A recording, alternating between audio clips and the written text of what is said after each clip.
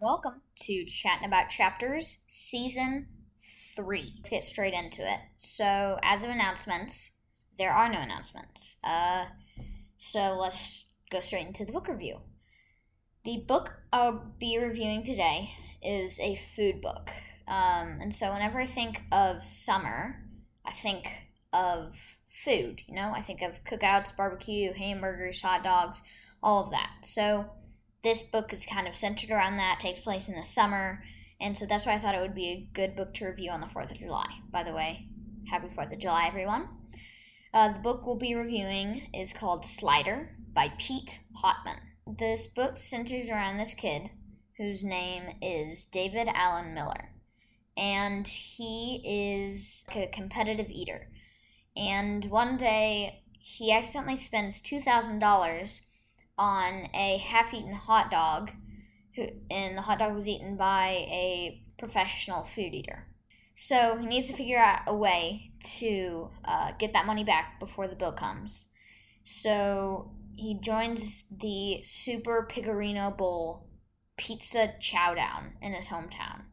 And so that's a huge food eating contest where the prize is $5,000. So David needs to win this to get the money back so he can pay his parents. There's not much to it, but it's a very good book.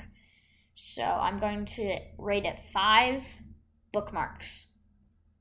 I know that's a lot, but it's a great book. It's not really a thriller, it's not a page-turner, it's not suspenseful or anything, but it's super entertaining, and that's why I love the book. So 5 bookmarks. People who would like this book, if you're a fan of eating, I guess, if you're a fan of watching Joey Chestnut, professional eating and competitive eating, you'll love this book. The book's different from other books, so that's why I really liked it. So I can't really compare books with this book. So if you like competitive eating, you would love this book. Even I think it's honestly pretty gross, but I still love the book. So honestly, anyone would love the book.